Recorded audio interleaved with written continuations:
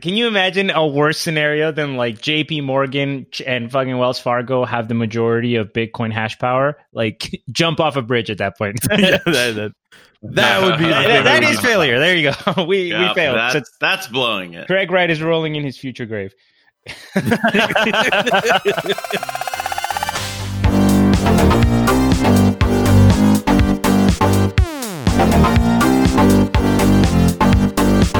Hello, everyone. I'm Adam Ruthless Levy, and welcome to the Crypto Basic Podcast. This is our flagship Friday show, December 13th, 2019, one of the last of the year. And I've got Kareem Baruche. What's up? How you doing? Yo. And Brent Philbin on the ones and twos. Hey, I'm on the two.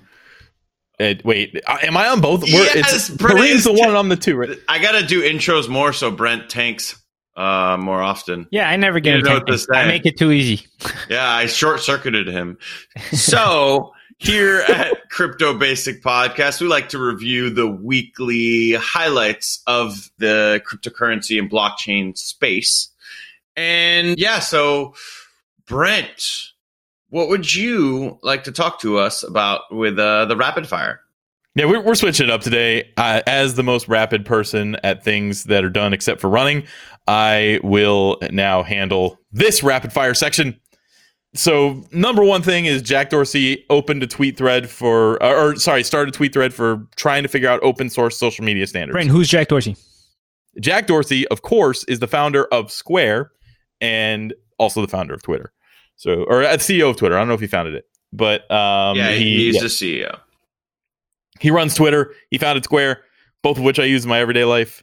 And he's talking about basically we've been having back and forths among all the social media platforms of what is censorship or what do you actually need to shut down. There's such a weird line, and it's an interesting thread about how to handle that without like a person getting the power to do so.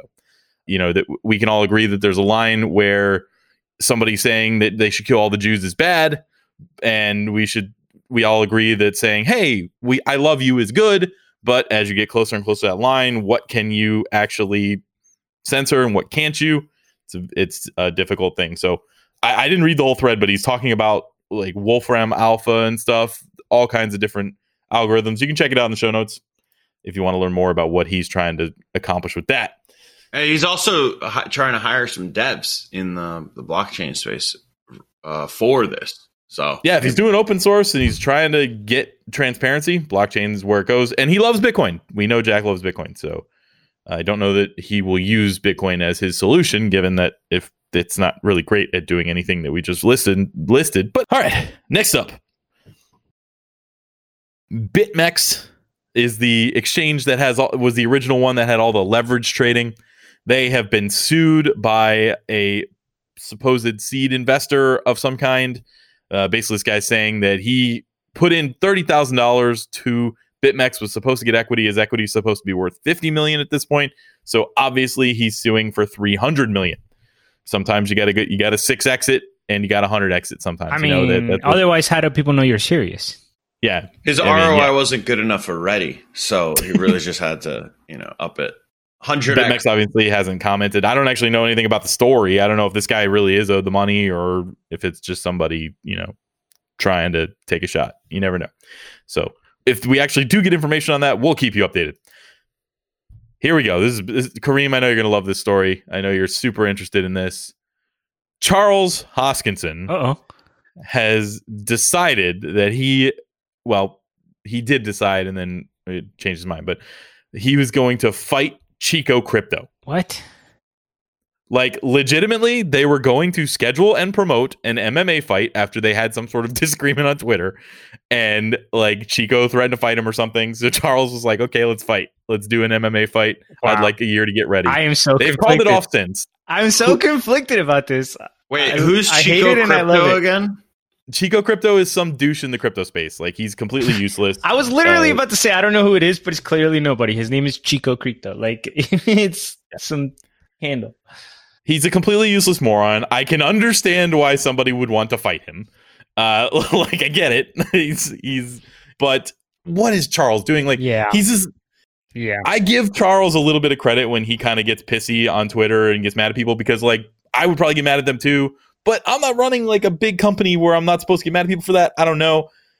But this seems like, really, dude, like you're gonna, I understand he's like, oh, it's money for the kids. No, what it is you like saying, okay, fine, I'll fight you. Like, you want to fight, motherfucker? Let's fight. You probably don't have to always challenge someone every time. Like, you can let some things go. You probably should let most things go, almost all things go, especially as a figurehead of a company, even if it is in this like very new, undefined crypto space that really isn't that professional.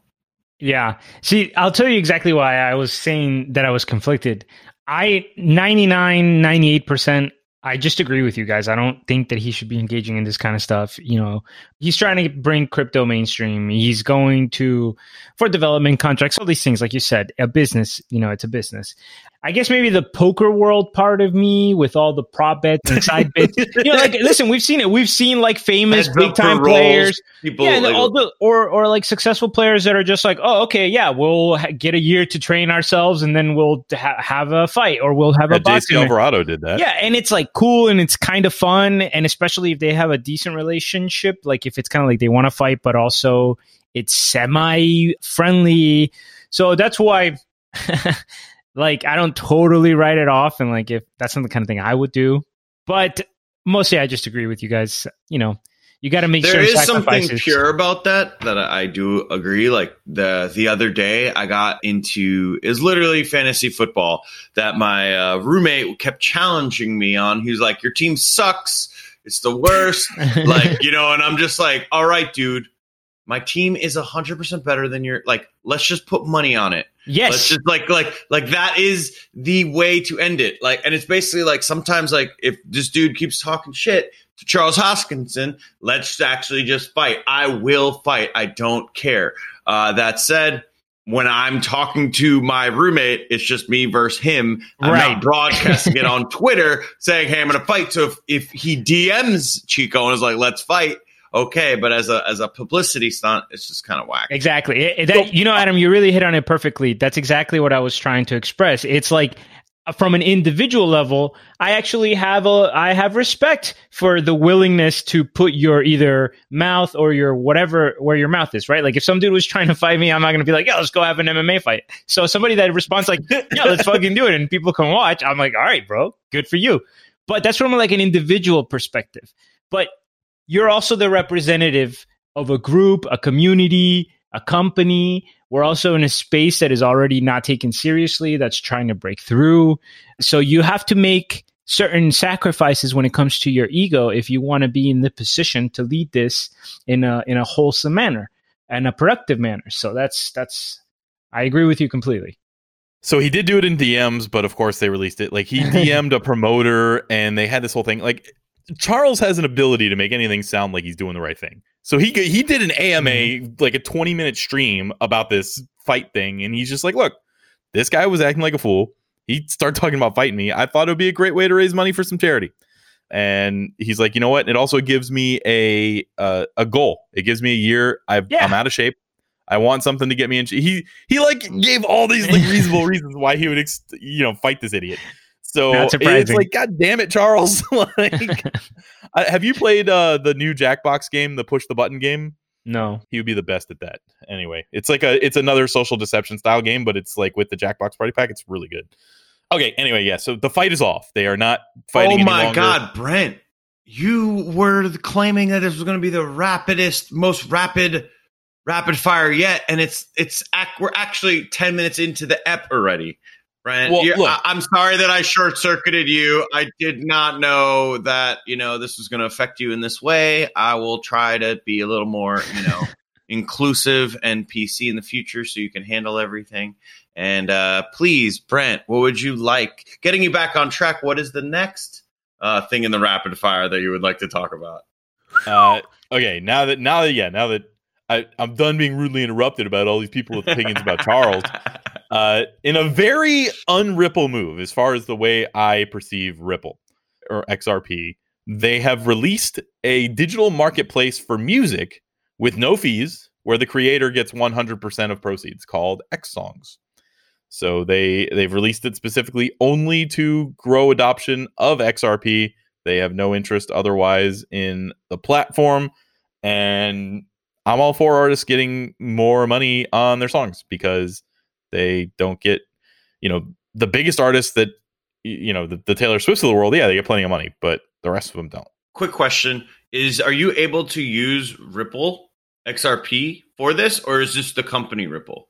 It's XRP, so the way I understood it, I don't know if it's out of beta yet, but the creators will get paid in XRP for their songs. Cool. Whatever you will pay for it with XRP, and they will get paid in XRP. And there's probably a way that they can take payment with USD and just convert it. So, I know that's how that network works. It's basically entirely built on atomic swap style stuff. So, interested to see how that works if it goes on. I don't know. Maybe I'm not going to buy a song. I don't really care to support XRP, but it's nice of them to do that. Coinbase, their debit card has added a stable coin. So you can now spend your money on your debit card as if it were real dollars. Nice. This is a breakthrough.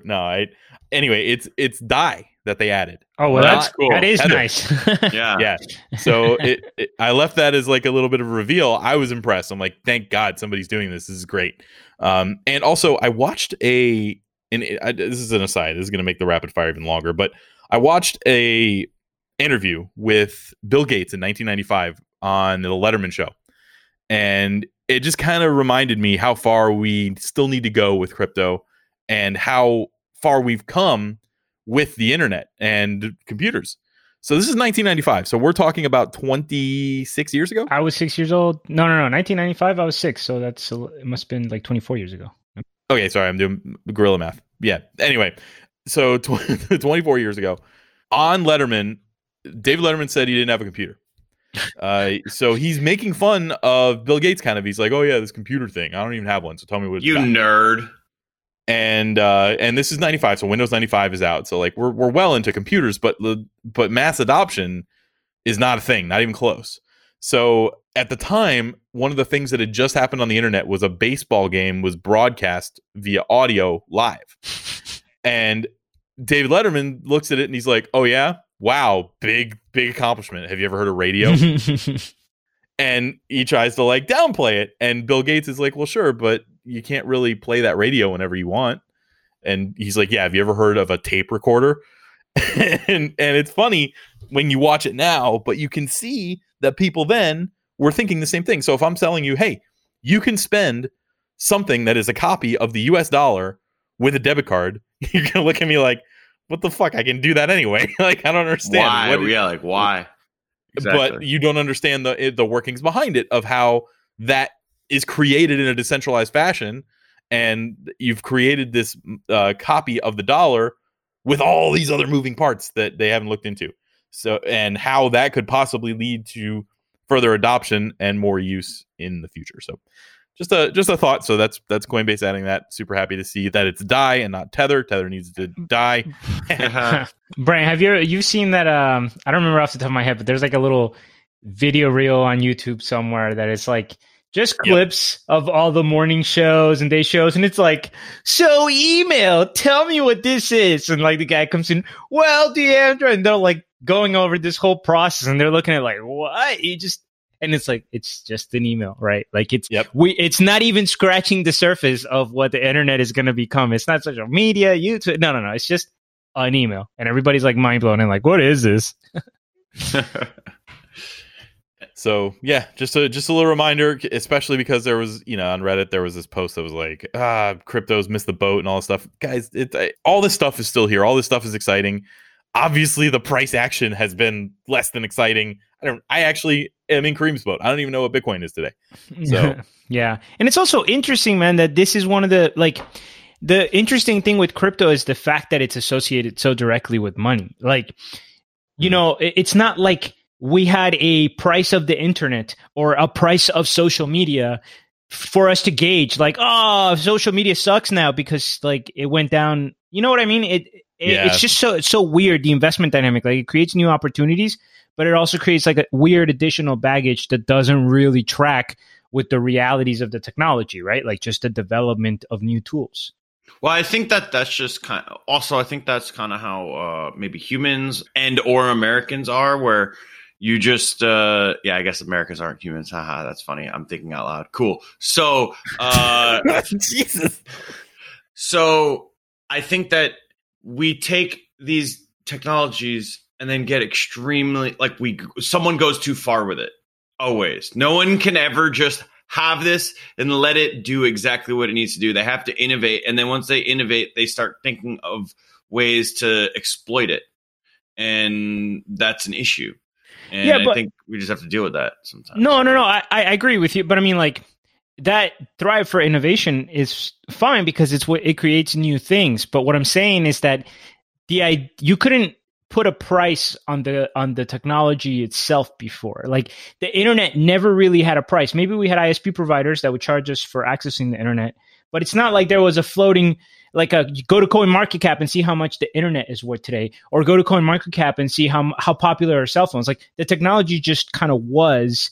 But with crypto, you're like directly invested in the technology and it has a price action. And I don't know that has really existed before, with the exception of stocks. If you consider stock a technology, like breaking down a company. Well, this is why the ICO craze was such a crazy environment, during that period of time, because people were like, wow, I can literally just be an investor right away. Right. And this is also why, the SEC or, certain, organizations like that will take that very seriously, because it's like, I mean, we have multiple in this episode talking about, just ICO frauds or whatever, because we're going to continue to see fallout. Yeah. That is so enticing for the average person who just 9 to 5 and get home like, wow, money going up, I can get out of this, Bro, you would check your phone and you're up like $300 and people are like, what do you do? I'm just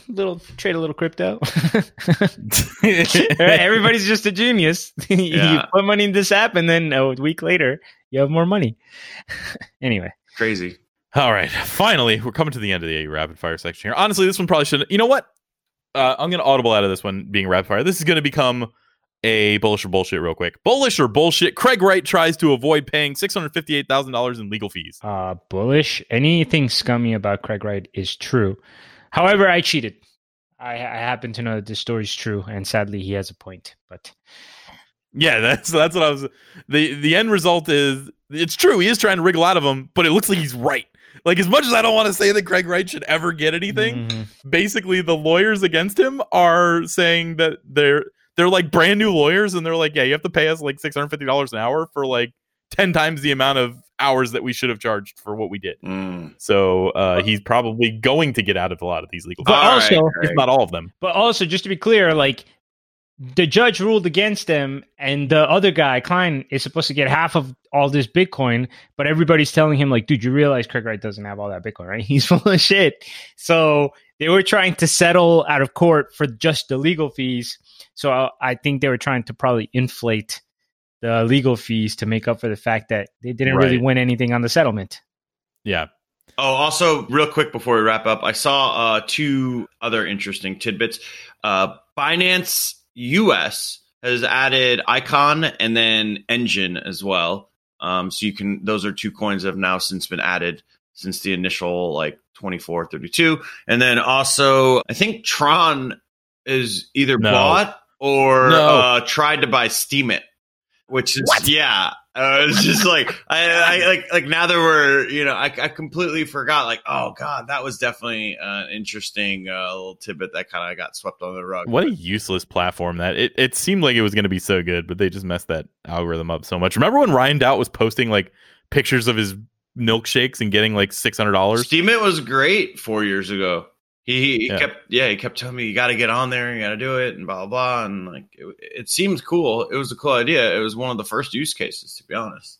It's just, Steemit was MySpace. Yes. We just don't have a Facebook yet because Dan Larimer keeps making MySpaces. Yeah. And then quitting on them. All right.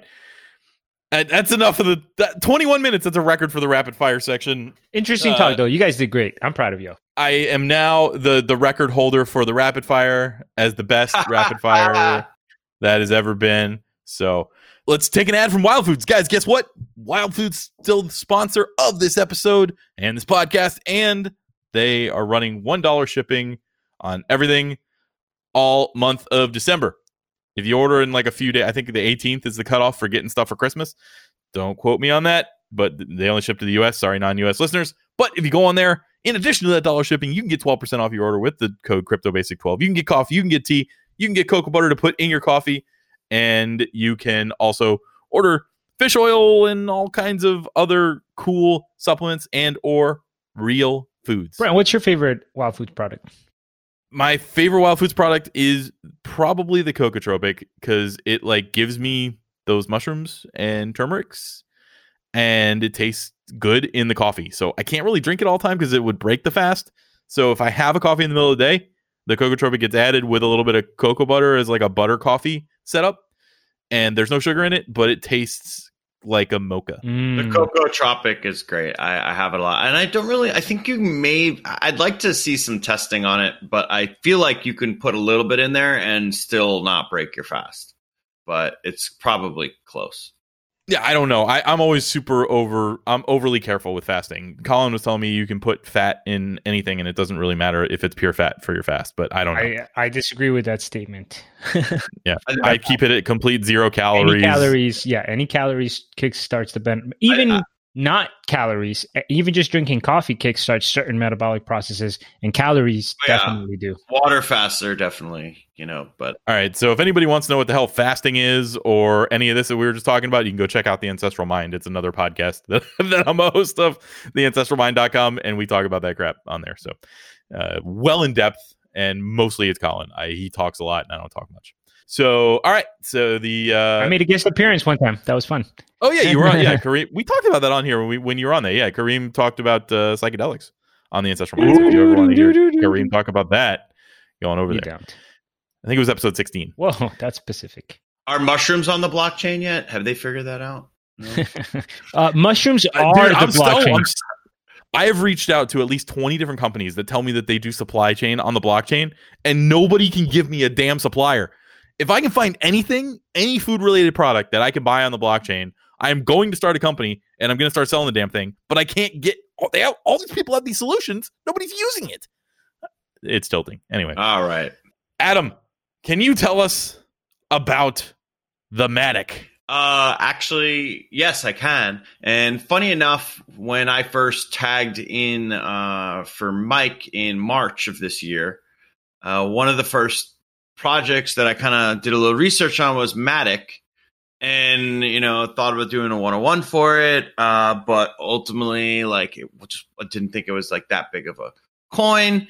And I have that over here on the side. it's still in our little outline Notion, whatever we use. So yeah, I think on Tuesday or Monday there was a massive dump with the coin, Matic coin, and basically it rose 180% in 2 weeks, and then shed 70% of its value in minutes on Tuesday. And it was literally sounds like a pump and dump. Yeah, it was literally maybe 15 minutes. So I guess actually the next point, a trader pointed out holders of the coin basically became 1% poorer every 15 seconds for 30 plus minutes in a row. If you just want to kind of let that simmer a little bit. 30 seconds here or 15 seconds here is a year up there. Inflation is rough. Mm-hmm. Yeah. Black hole. So a little bit of background. Matic was one of Binance's IEOs, which is we've talked about before, and that is an initial exchange offering. I think the I is initial still, right? Or I think so, yeah. So so you could buy it through Binance, and then CZ started even saying like, hey, maybe exchanges should interfere in situations like this in the future. And that seems kind of, I'm not sure how I feel about that. I think it's not really a free market then. That's weird because he's talking out of both sides of his mouth there. He's saying that it wasn't the Matic team causing a problem, and at the same time he's saying that he should be interfering? Yeah, I don't really know. It's kind of like a new idea to me. I was curious what you guys thought of that, what he's saying. But I guess before we get to this discussion, let me just talk about how the Matic CEO, COO, he tweeted out that he woke up to this nightmare and claiming it had nothing to do with them. Then he posted a detail. He said he was going to post a detailed analysis and will come out stronger than ever with which is like, he's Indian, so that probably got lost in translation for that kind of phrasing. And yeah, there was speculation from some people on Twitter and other places that it was a pump and dump, and then CZ came out pretty quickly and said that it was not a pump and dump, and it was just, sometimes the bottom falls out. You ever play that game Kerplunk? Where you I know it's an old reference. Basically, it's like this kind of think of it as if they simulated ice in a game. It's not cold, but it's like, no, that's don't break the ice. Oh, don't what? Kerplunk's the one with the sticks. Oh, you have to like pull. You have the marbles on the sticks. How do you guys? Yeah, go ahead. How do you guys feel about the idea of the exchange interfering there, or more specifically, like, isn't there a version of that in major stock exchanges already? Like, aren't there? Don't certain? Yeah, they shut down trading if there's something like this going on at a normal New York Stock Exchange. Something happening like this. And it's a much smaller margin than anything that we see in crypto that would trigger it. Things will get turned off, and in other countries, they'll shut down the entire market if something happens like this. So, what do I think about it? It's against the kind of free market spirit of crypto, but at the same time, like, so many people get wrecked in these situations. CZ's coming out and saying it wasn't the team. Okay, great. So maybe he knows what the team's general wallets are. He has no real way of knowing it's not the team. So, it's if they were using other wallets or something like that, it could easily be them. I guess if they've all KYC'd for that value, then maybe he does know it's not them. I don't know. But still, there is a pump and dump here. So it either was an organic pump and dump, which is pretty rare for it to be that quick and not be something that was organized.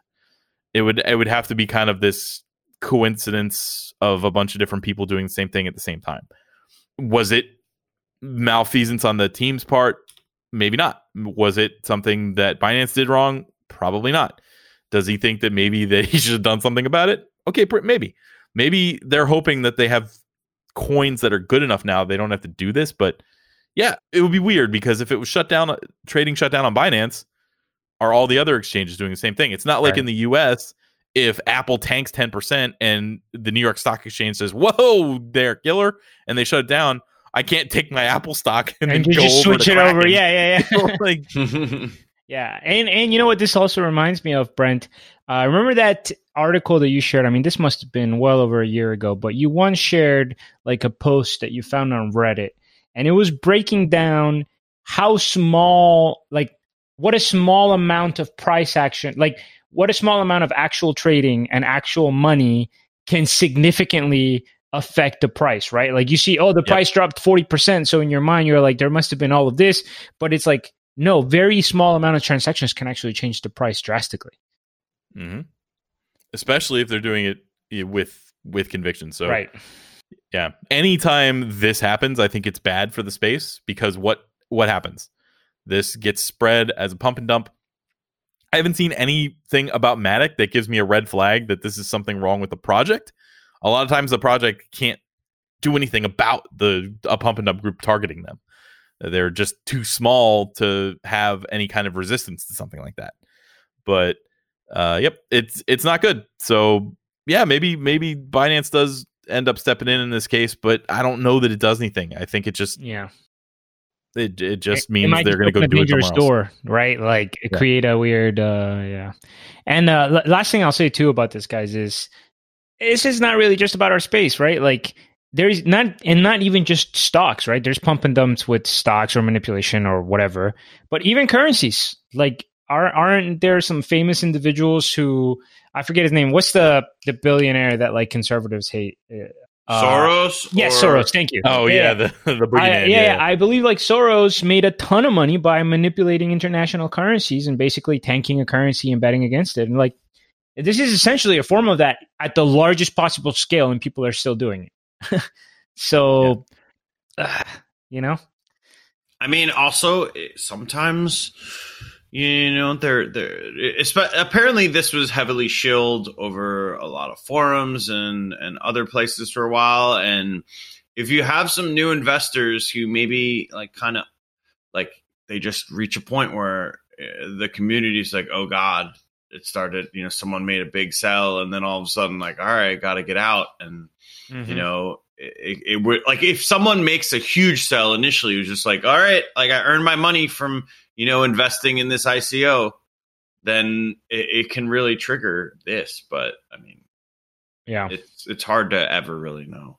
Yeah. And who knows what's automated, right? Like just stop loss, like orders that are just getting automatically fulfilled once a massive amount of, Anyway. Yeah.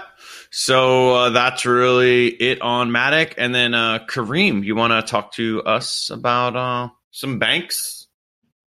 Yes. So this was not a huge story, but ING, which is one of the major Dutch banks, has recently announced that they're going to launch a cryptocurrency custody program for their customers that is regulated. So essentially, we're starting to see institutions stepping in and offering to hold crypto for people, and not just like their own specific crypto, but just in general, like hold your Bitcoin or whatever. This is according to a Reuters report that came out recently. And they say that this is not going to be the only cryptocurrency service that they're launching, that they're going to have a bunch of other initiatives. And of course, this comes at the heels. We reported a couple of months ago, or maybe a month ago, about Fidelity. Remember, they launched their custody program that was more aimed at investors. So anyway, just worth mentioning, because we've talked a lot about this. And, Brent, you mentioned before when we had a story about all that money that got stolen from this guy. Yeah, it was a lot of money and he was targeted. But the interesting thing about having a bank do it is that even if they don't have proper security, let's say, depending on the liability that they're willing to take on, it's almost irrelevant, right? Like if ING says to you, hey, Brent, I'll hold your Bitcoin, and whether it's federally insured or not, or whether it gets stolen, it doesn't matter. Like, I owe you this much. Like, regardless of what happens, we are going to make do for that amount of Bitcoin. Then I think that that's the kind of security or lowered risk that a lot of older investors would need in order to start kind of getting their feet wet. Yeah, well, so what a massive crypto anarchist is going to say in response to that is, that's exactly why we created cryptocurrency. We don't want that to happen. That's terrible. That's a bank. You're trusting a bank. Mm-hmm. I am totally okay in a world where even the greatest percentage of people that are using cryptocurrency are trusting banks. As long as I have the option to not trust them and I still have the option to spend my money. Bingo. If they want to trust a bank, that's okay. I'm all right with them doing that. Bingo. And it helps adoption. I do believe that when maybe 2 years ago, when we were, once again, the ICO craze, and it was very tribalistic, and everyone's just thinking, hey, we're going to disrupt the banks, and it's just going to be, like, this is the future and blah, blah. And it is the future, and it may disrupt the banks one day, but we are by no means there for a long period of time. And the best way to get adoption is if banks can somehow get in on this as well. Even if a bank's holding it, we can see their cold wallet. Yeah. Like, as long as they show that there's funds there, then you don't have to be as like, we know there's funds in Binance. Like, we can see them. So it's not transparency. As scary. Yeah. And like Brent said, I don't want us to also fall for the trap of, because we had a goal, then only everything that adheres to our specific goal is acceptable, right? Like, even if Bitcoin and cryptocurrency was created to liberate ourselves from middlemen, it doesn't mean that they have to destroy every middleman in the planet. It just means that it has to give us the opportunity, the ability, the tools to exist without the middleman, to not have to rely on the middleman. But if somebody else, for whatever reason, whatever incentive profile they have, if they want a middleman and want to rely on a middleman, that's totally fine. And it's not antithetical to anything, right? Like new things can exist within previous social structures. I agree 100%. So banks getting involved is not bad. It's neutral to positive, and adoption is good. So I'm totally fine. I agree that we should fight to make sure they don't have major control, right? Which is why like we kind of don't want Libra to succeed that much. I get that. Like right. Yeah, I don't want Fidelity having the ability to affect whether a Bitcoin improvement protocol is put in place. Correct. Exactly. Can you imagine a worse scenario than like JP Morgan and fucking Wells Fargo have the majority of Bitcoin hash power? Like jump off a bridge at that point. Yeah, that would be that is failure. There you go. We failed. That's blowing it. Craig Wright is rolling in his future grave.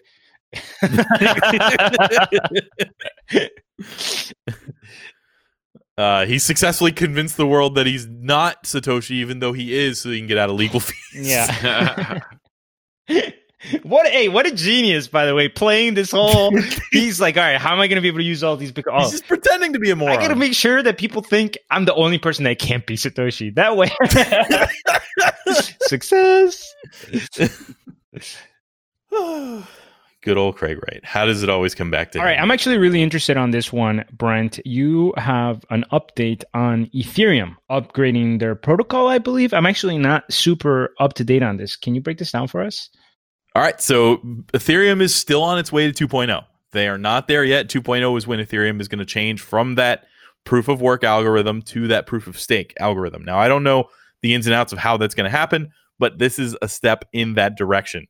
This is called Istanbul. They just did it. They just implemented it as a package of 7 Ethereum improvement protocols that came together. The first one just listed all the other ones, so it's really 6.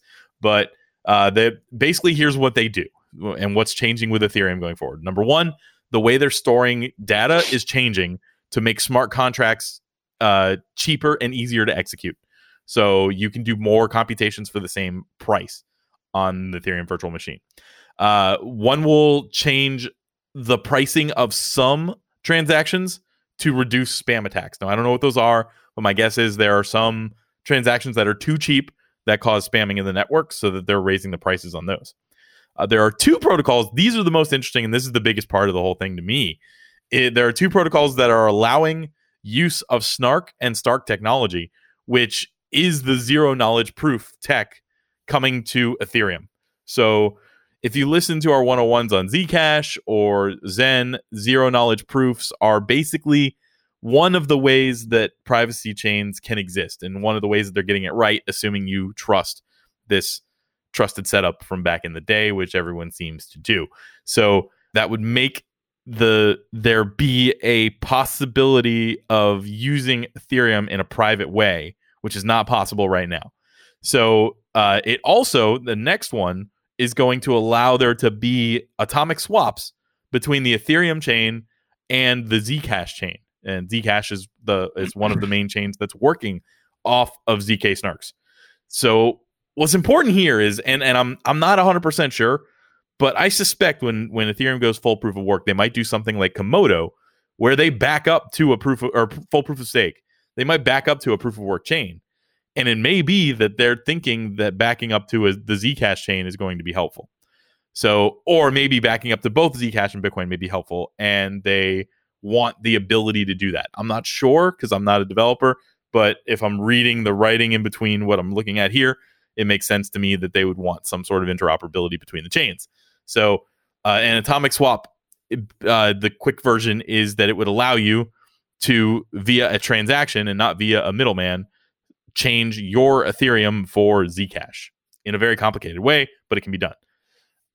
And also there's mention over this of 3,000 transactions per second. Some of the marketing materials, or I guess you can call them that, but the Ethereum developers that are talking about this are saying that's higher than Visa, which is true. I just want to put this caveat out there. When they say 3,000 transactions per second is higher than Visa, that's great. How many transactions do you think your computer does in a second? That's the problem, because Ethereum is trying to be a virtual machine. So the 3,000 transactions per second is still slow as shit for a computer. So yeah, if it was being used strictly as money and we weren't doing smart contracts and all that, it would be amazing. It'd be along the lines of like a nano speed or whatever. But I just want to say a little bit of a caveat there to the 3,000 transactions per second. And that's now. That's not even the proof of work or a proof of stake. God damn, I keep getting those backwards. So we're not at 2.0 yet. There's going to be one more major update before 2.0. It's called Berlin. And then 2.0 will be merged into the 1. Whatever we end up on Ethereum chain sometime next year. But we've been talking about Ethereum 2.0 since we started the damn podcast. Do you know, this is going to sound pretty silly, but do you know if these are steps towards Casper, or if Casper was put aside, or if it never happened, or if it happened but it just didn't include stake? I think Casper and 2.0 are interchangeable. I'm not actually sure. Okay. I don't know if they changed. Okay. So I think that those are synonyms. Any idea when the 2.0 is going to be unleashed? Yeah, any minute now for the last 5 years. Trying next year. But they've been saying for years that this is going to happen. Yeah. And I'm not even faulting them for that, because you don't want it to be wrong. You do not want to mess with cryptocurrency number 2 and be wrong. Yeah. And look, one thing to remember is once a cryptocurrency has been launched into the wild, it's kind of tough to compare it to something that's in development, right? So like, for example, I'm a fan of Cardano, right? But they're getting to work, basically everything's still in-house. So comparing their progress to Ethereum, which is already operational, massive, everywhere, decentralized, like it's just much tougher. It's going to move slower. That's part of the game. Mm-hmm. So we'll keep you updated when it goes. But the biggest takeaway from that is privacy being an available function on Ethereum, not the default, but I prefer privacy by default, because then, in theory, if you are opting for privacy, maybe that's a red flag to a law enforcement agency or whatever. But some privacy is better than no privacy. So I'm happy with it.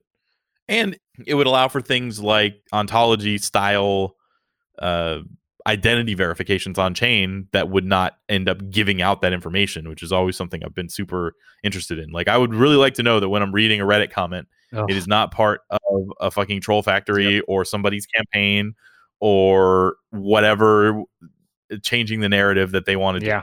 That's like the dream, dude. That's like, if we can fix anonymity on the internet, not as in like, I want to know who you are, but just confirming that you're a real person and you're a consistent identity, and that's it. That's all. Like, what a dream there, just to open up discussion. Yeah, just if you ever want to see how bad this really is, did you see that one post in there was a politics post on Reddit where all the bots were replying to the wrong article? Oh, no.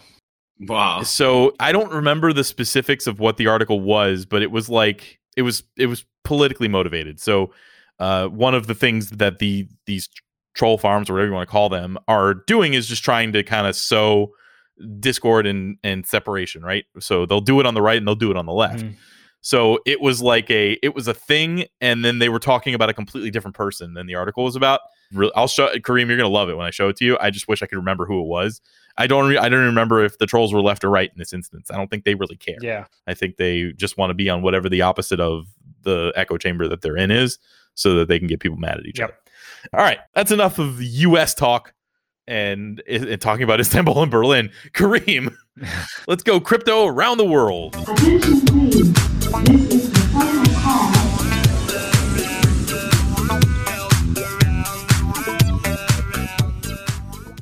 We had a story a couple of weeks ago, guys. Maybe last week, maybe 3 weeks ago, but we talked about India, remember? And we were like, Binance. oh, yeah. And we were like, oh, didn't they ban or something? So a little follow-up on that story.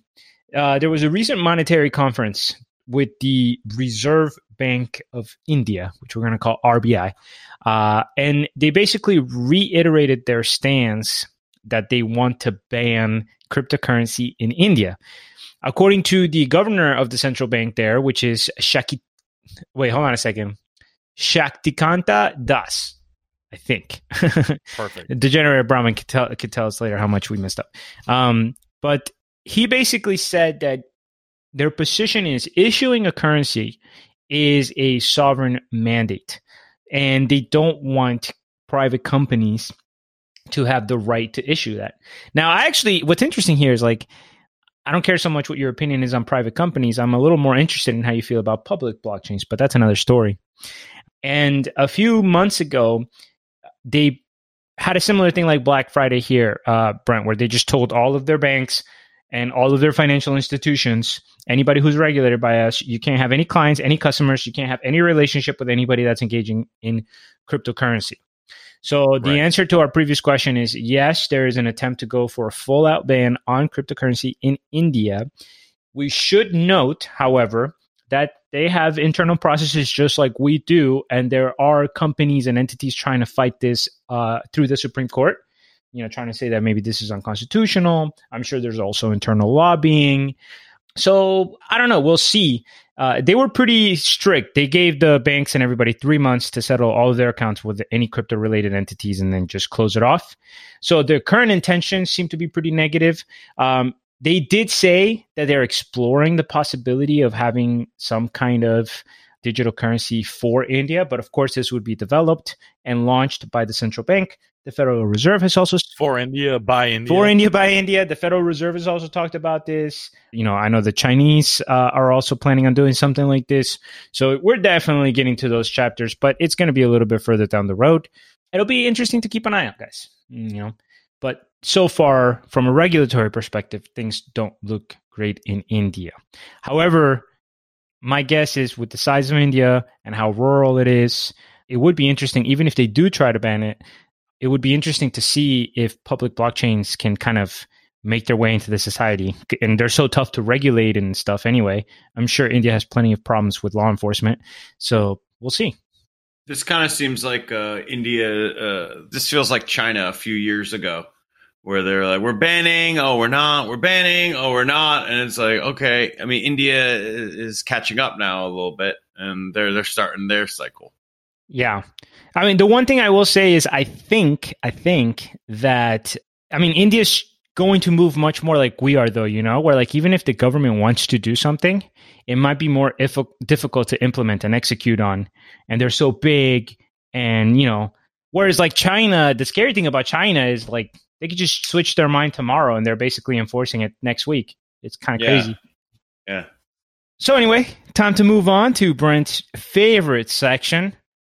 That's a scam. No. That's a scam. Yes, that is a scam. Damn, we got a few scams today. So let's start with number one. The SEC charged the CEO of the very popular cryptocurrency Shopin. Never heard of them, but apparently they raised $42 million. So go figure. With fraud over an unregistered securities offering. So let's talk about this particular scammer. His name is Eran Eyal. I believe I'm pronouncing that right. And he started a company. The idea of this like shopping thing was that you could take your information to every retailer and you wouldn't have to enter it again and create a new account. So you wouldn't have to have 50,000 accounts across the internet. Actually, like a problem that could be solved. That would be great. I would love to not have to make an account on Walmart and on every shop, Office Max, Alamo Drafthouse, whatever. Like I have to have an account everywhere in order to do anything. And I know they're not all being careful with my information. Yeah. So it sucks. I would love that. There was the guy that invented the internet or whatever. Al Gore. No, that's the other one. The guy with he was coming up with Al something Gore did similar not to that. invent the internet, people. We're just kidding.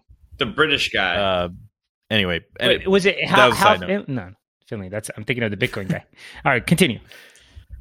So anyway, they took $42 million in investment. And of course, they, like all ICOs, they got to work on the stuff really quickly and started to put out betas and everything. No, they didn't fucking do anything. They did nothing. They didn't build anything at all. What they did do is I was going to say this in the end, but I'm just going to say it now.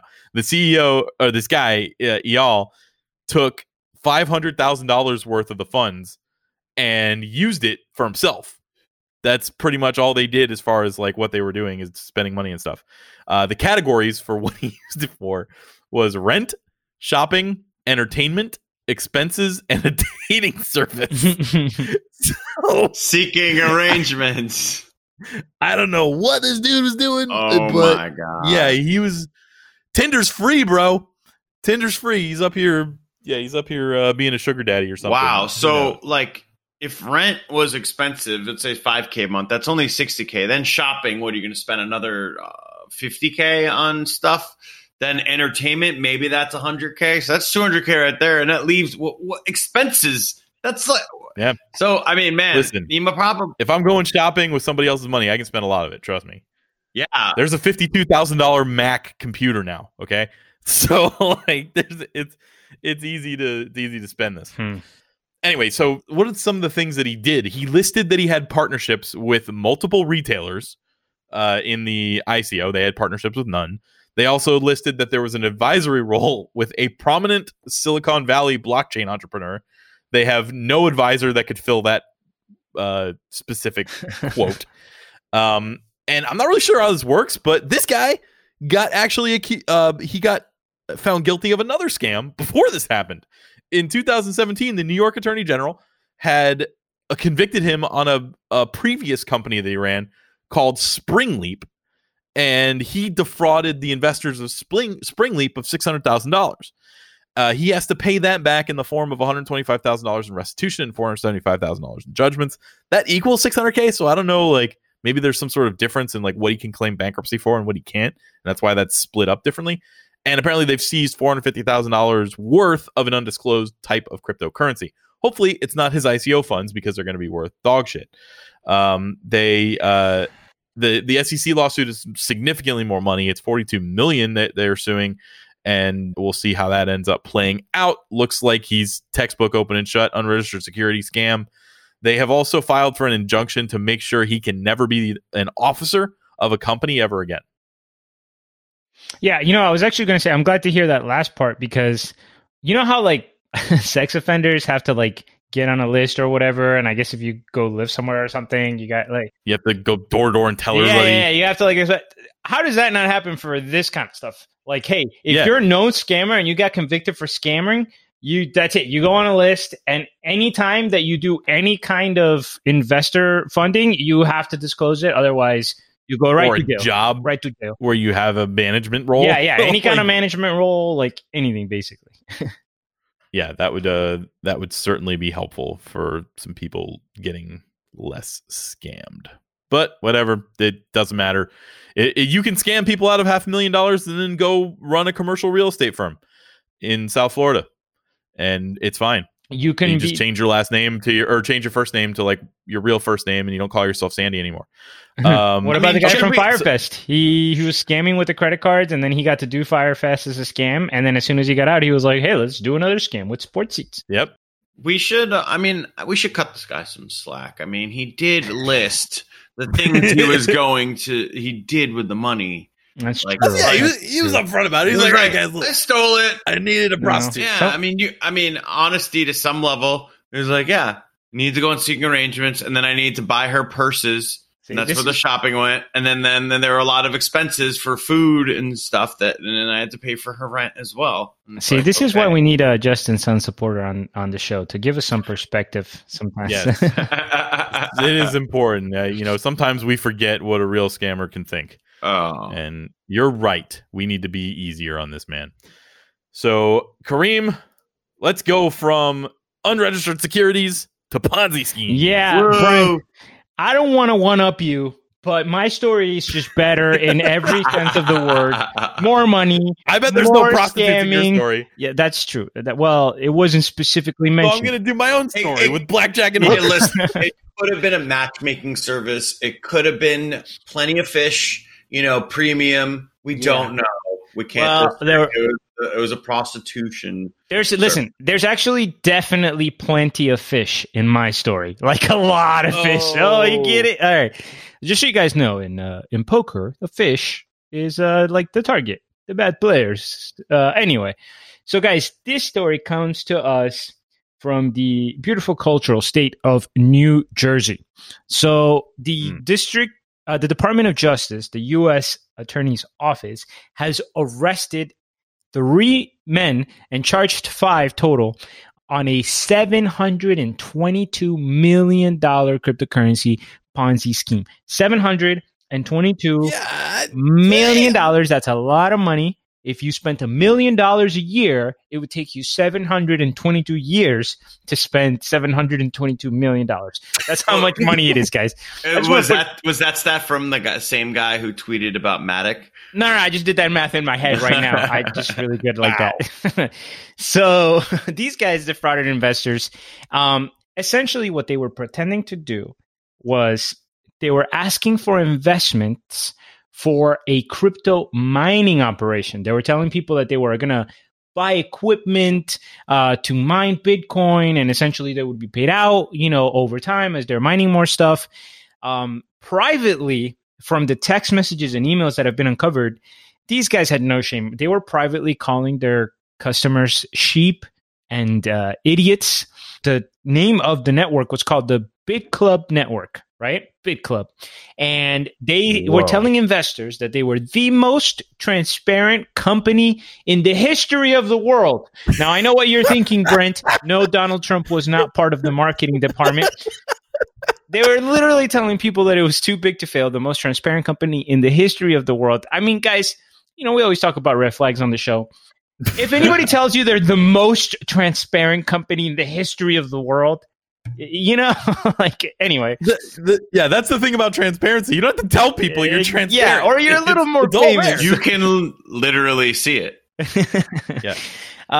Jesus. So specifically, and this is the sad part. How did they come up with $722 million? They apparently got thousands of investors. Thousands. And this team was spread out. One of the individuals was arrested in Germany, another one in Colorado, the other one in Florida, the other one in California. But, I got some ideas on who it could have been in Florida. The arms of the U.S. Justice Department do extend pretty deeply.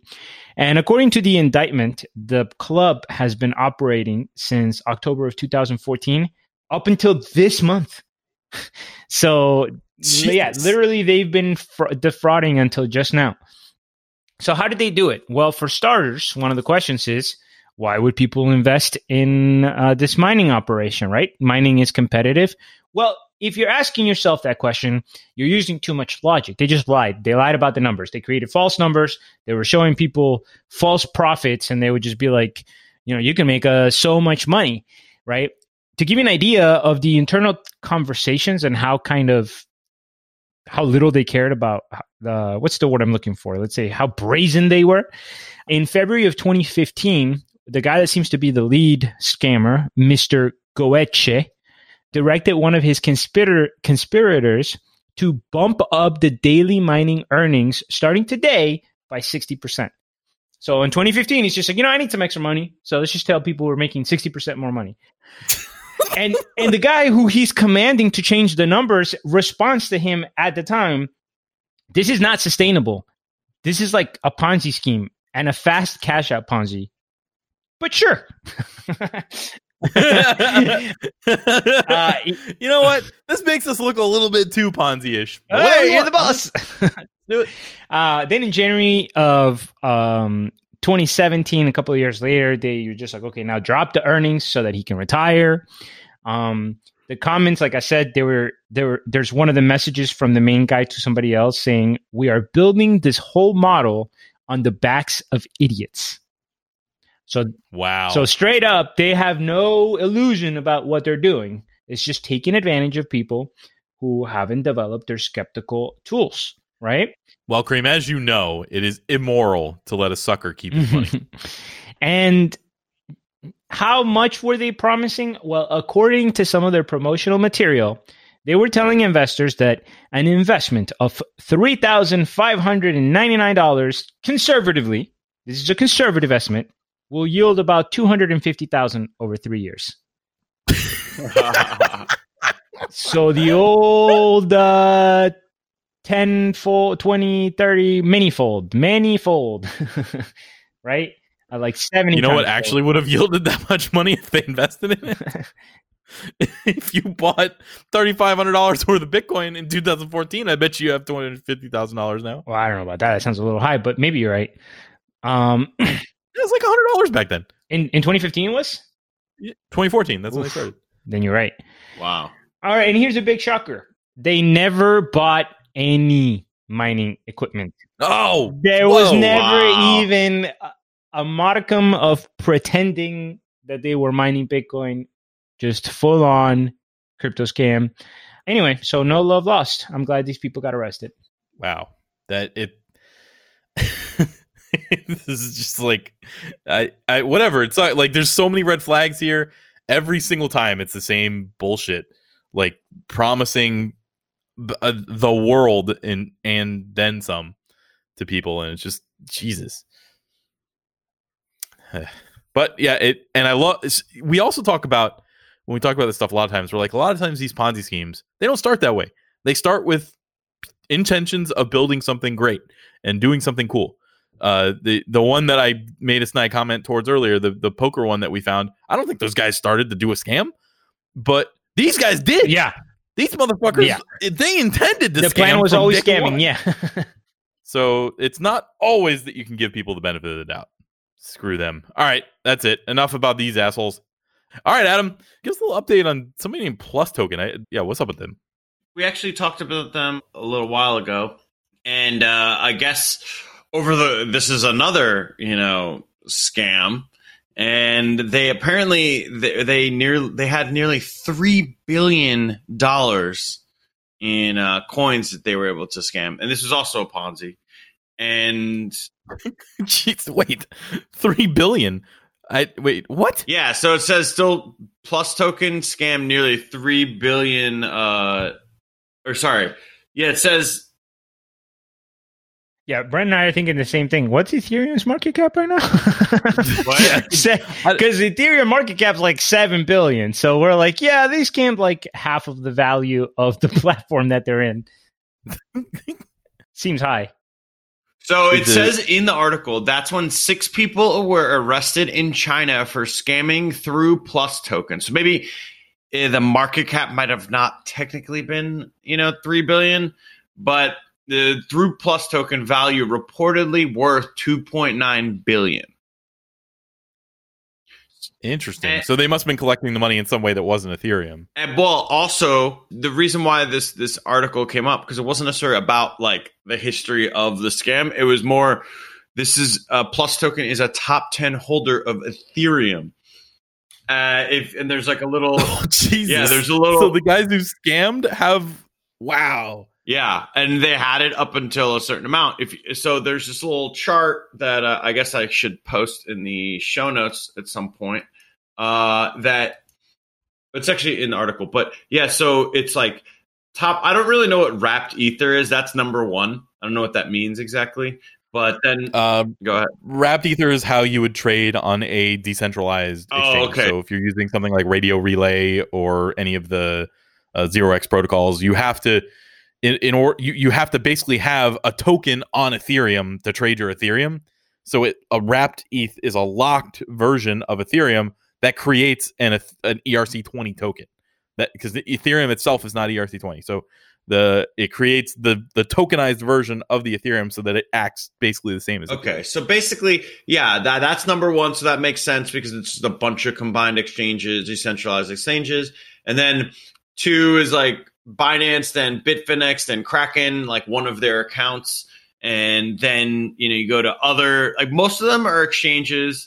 And then number 9 is, it just says scam Plus Token Ponzi, 789,000 ether with 1 million transactions. So people just slowly transferred into that account. Wow. Oh, I do remember this one. This was the one where like we talked about like the like little old ladies like scamming each other, like the stores on the corner. It's hard to remember exactly, but it was like it was, this one went real deep. This one, it was mostly Chinese based, and it was like a bunch of like little tiny shop owners in China all convincing each other to buy more of this Plus token. Yeah, I mean, it goes, honestly, we probably don't remember because there's just so many scams that pop up from week in, week out. So many damn scams, man. Yeah, I mean, it says, I just Googled on like Bitcoin Magazine how the Plus token scam absconded with over 1% of the Bitcoin supply. So, yeah. there's just a lot of craziness out there. And this one, they're not even sure if the Chinese authorities are in possession of this Ethereum. That would be a really interesting scenario if China ended up controlling a top 10 Ethereum address. Oh my God, the conspiracy theories and the FUD. And you know what? We might just have to switch back to Ethereum Classic at that point. Just burn that one. You're like, all right, no. Ethereum Classic was the main one anyways.